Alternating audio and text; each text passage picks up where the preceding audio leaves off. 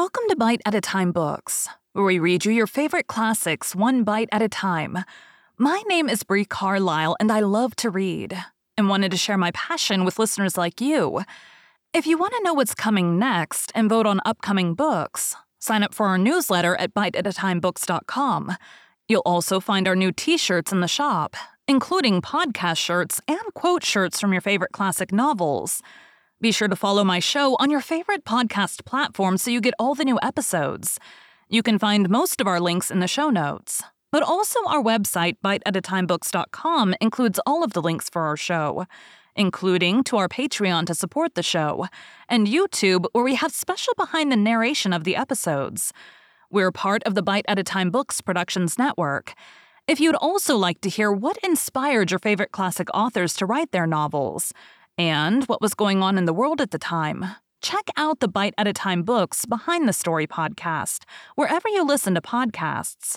Please note, while we try to keep the text as close to the original as possible, some words have been changed to honor the marginalized communities who've identified the words as harmful, and to stay in alignment with Bite at a Time Books' brand values. Today we'll be continuing Anne of Green Gables by Lucy Maud Montgomery. Chapter 34, A Queen's Girl. The next 3 weeks were busy ones at Green Gables, for Anne was getting ready to go to Queen's, and there was much sewing to be done, and many things to be talked over and arranged. Anne's outfit was ample and pretty, for Matthew saw to that, and Marilla for once made no objections whatever to anything he purchased or suggested. More, one evening she went up to the east gable with her arms full of a delicate pale green material. "Anne, here's something for a nice light dress for you. I don't suppose you really need it. You've plenty of pretty waists, but I thought maybe you'd like something real dressy to wear if you were asked out anywhere of an evening in town, to a party or anything like that. I hear that Jane and Ruby and Josie have got evening dresses, as they call them, and I don't mean you shall be behind them. I got Mrs. Allen to help me pick it in town last week, and we'll get Emily Gillis to make it for you. Emily has got taste, and her fits aren't to be equaled." "Oh, Marilla, it's just lovely," said Anne. "Thank you so much. I don't believe you ought to be so kind to me. It's making it harder every day for me to go away."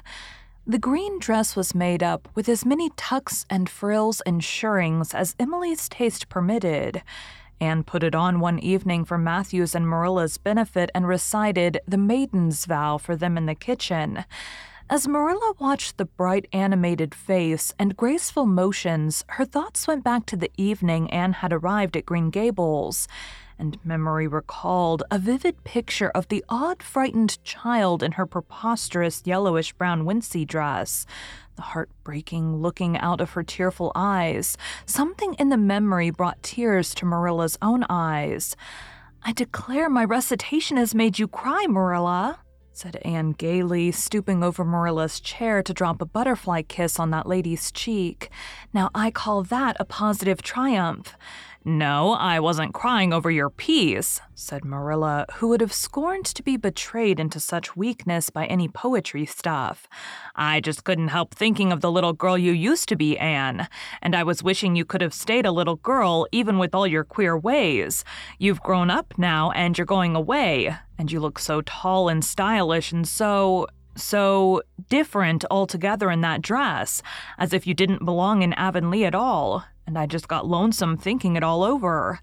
"Marilla!" Anne sat down on Marilla's gingham lap, took Marilla's lined face between her hands, and looked gravely and tenderly into Marilla's eyes. "I'm not a bit changed. Not really. I'm only just pruned down and branched out. The real me back here is just the same. It won't make a bit of difference where I go or how much I change outwardly. At heart, I shall always be your little Anne, who will love you and Matthew and dear Green Gables more and better every day of her life." Anne laid her fresh young cheek against Marilla's faded one and reached out a hand to pat Matthew's shoulder. Marilla would have given much just then to have possessed Anne's power of putting her feelings into words, but nature and habit had willed it otherwise, and she could only put her arms close about her girl and hold her tenderly to her heart, wishing that she need never let her go. Matthew, with a suspicious moisture in his eyes, got up and went out of doors. Under the stars of the blue summer night, he walked agitatedly across the yard to the gate under the poplars. "Well, now, I guess she ain't been much spoiled," he muttered proudly. "I guess my putting in my oar occasionally never did much harm after all. She's smart and pretty and loving too, which is better than all the rest. She's been a blessing to us, and there never was a luckier mistake than what Mrs. Spencer made. If it was luck, I don't believe it was any such thing. It was Providence because the Almighty saw we needed her, I reckon." The day finally came when Anne must go to town.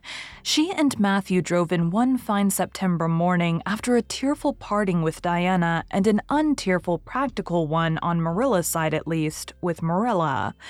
But when Anne had gone, Diana dried her tears and went to the beach picnic at White Sands with some of her Carmody cousins, where she contrived to enjoy herself tolerably well, while Marilla plunged fiercely into unnecessary work and kept at it all day long with the bitterest kind of heartache. The ache that burns and gnaws and cannot wash itself away in ready tears. But that night, when Marilla went to bed, acutely and miserably conscious that the little gable room at the end of the hall was untenanted by any vivid young life, and unstirred by any soft breathing, she buried her face in her pillow and wept for her girl in a passion of sobs that appalled her when she grew calm enough to reflect. How very wicked it must be to take on so about a sinful fellow creature. Anne and the rest of the Avonlea scholars reached town just in time to hurry off to the academy.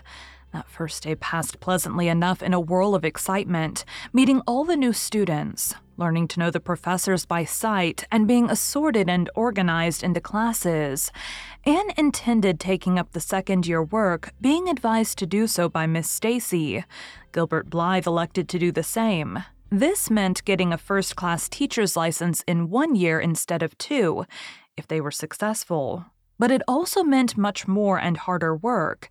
Jane, Ruby, Josie, Charlie, and Moody Spurgeon, not being troubled with the stirrings of ambition, were content to take up the second-class work. Anne was conscious of a pang of loneliness when she found herself in a room with 50 other students, not one of whom she knew, except the tall, brown-haired boy across the room, and knowing him in the fashion she did not help her much, as she reflected pessimistically. Yet she was undeniably glad that they were in the same class. The old rivalry could still be carried on, and Anne would hardly have known what to do if it had been lacking. "I wouldn't feel comfortable without it," she thought. "Gilbert looks awfully determined. I suppose he's making up his mind here and now to win the medal. What a splendid chin he has. I never noticed it before. I do wish Jane and Ruby had gone in for first class, too. I suppose I won't feel so much like a cat in a strange garret when I get acquainted, though. I wonder which of the girls here are going to be my friends. It's really an interesting speculation. Of course, I promised Diana that no Queen's girl, no matter how much I liked her, should ever be as dear to me as she is. But I've lots of second-best affections to bestow. I like the look of that girl with the brown eyes and the crimson waist. She looks vivid and red-rosy. There's that pale, fair one gazing out of the window. She has lovely hair and looks as if she knew a thing or two about dreams. I'd like to know them both, know them well enough to walk with my arm about their waists and call them nicknames. But just now I don't know them and they don't know me and probably don't want to know me particularly. Oh, it's lonesome." It was lonesomer still when Anne found herself alone in her hall bedroom that night at twilight. She was not to board with the other girls, who all had relatives in town to take pity on them. Miss Josephine Barry would have liked to board her, but Beechwood was so far from the academy that it was out of the question. So Miss Barry hunted up a boarding house, assuring Matthew and Marilla that it was the very best place for Anne. "The lady who keeps it is a reduced gentlewoman," explained Miss Barry. "Her husband was a British officer, and she's very careful what sort of boarders she takes.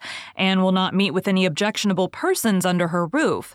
The table is good, and the house is near the academy in a quiet neighborhood." All this might be quite true, and indeed proved to be so, but it did not materially help Anne in the first agony of homesickness that seized upon her. She looked dismally about her narrow little room with its dull-papered, pictureless walls, its small iron bedstead and empty bookcase, and a horrible choke came into her throat as she thought of her own white room at Green Gables, where she would have the pleasant consciousness of a great green still outdoors, of sweet peas growing in the garden, and moonlight falling on the orchard, of the brook below the slope and the spruce boughs tossing in the night wind beyond it, of a vast starry sky and the light from Diana's window shining out through the gap in the trees. Here there was nothing of this. Anne knew that outside of her window was a hard street, with a network of telephone wires shutting out the sky, the tramp of alien feet, and 1,000 lights gleaming on stranger faces. She knew that she was going to cry and fought against it. "I won't cry. It's silly and weak. There's the third tear splashing down by my nose. There are more coming. I must think of something funny to stop them. But there's nothing funny except what is connected with Avonlea, and that only makes things worse. 4, 5. I'm going home next Friday, but that seems 100 years away. Oh, Matthew is nearly home by now, and Marilla is at the gate looking down the lane for him. 6, 7, 8... Oh, there's no use in counting them. They're coming in flood presently. I can't cheer up. I don't want to cheer up. It's nicer to be miserable." The flood of tears would have come, no doubt, had not Josie Pye appeared at that moment. In the joy of seeing a familiar face, Anne forgot that there had never been much love lost between her and Josie. As a part of Avonlea life, even a Pye was welcome.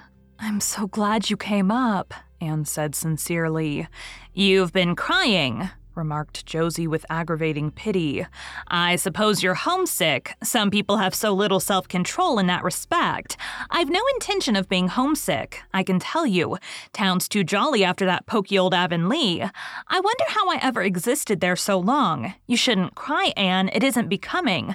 For your nose and eyes get red, and then you seem all red.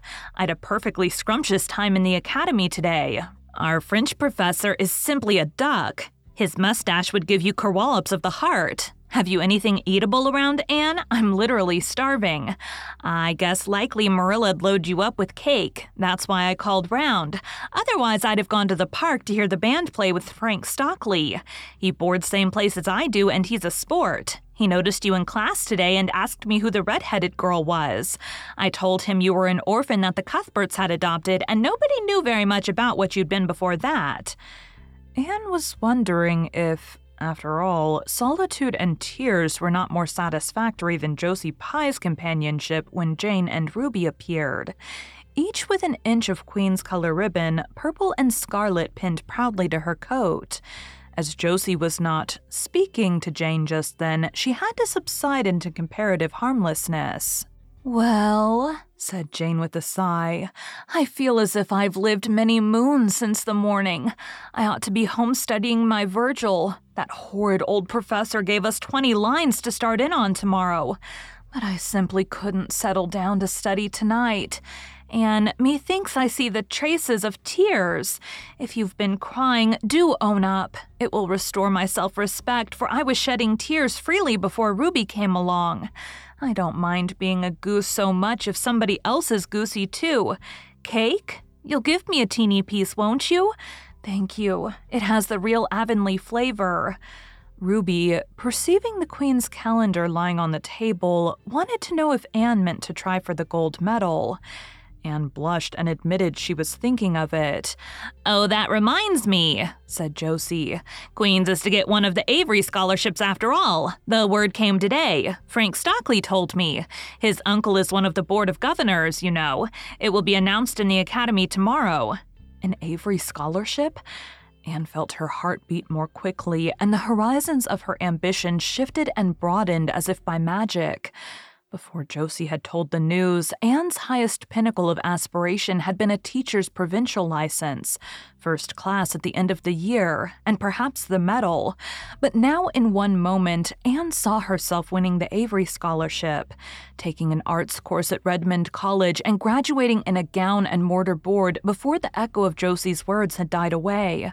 For the Avery Scholarship was in English, and Anne felt that here her foot was on native heath. A wealthy manufacturer of New Brunswick had died and left part of his fortune to endow a large number of scholarships to be distributed among the various high schools and academies of the Maritime Provinces, according to their respective standings. There had been much doubt whether one would be allotted to Queen's, but the matter was settled at last, and at the end of the year, the graduate who made the highest mark in English and English literature would win the scholarship, $250 a year for 4 years at Redmond College. No wonder that Anne went to bed that night with tingling cheeks. "I'll win that scholarship if hard work can do it," she resolved. "Wouldn't Matthew be proud if I got to be a BA? Oh, it's delightful to have ambitions. I'm so glad I have such a lot. And there never seems to be any end to them. That's the best of it. Just as soon as you attain to one ambition, you see another one glittering higher up still. It does make life so interesting." Thank you for joining Bite at a Time Books today, while we read a bite of one of your favorite classics. Again, my name is Brie Carlisle, and I hope you come back tomorrow for the next bite of Anne of Green Gables. Don't forget to sign up for our newsletter at biteatatimebooks.com and check out the shop. You can check out the show notes or our website, biteatatimebooks.com, for the rest of the links for our show. We'd love to hear from you on social media as well.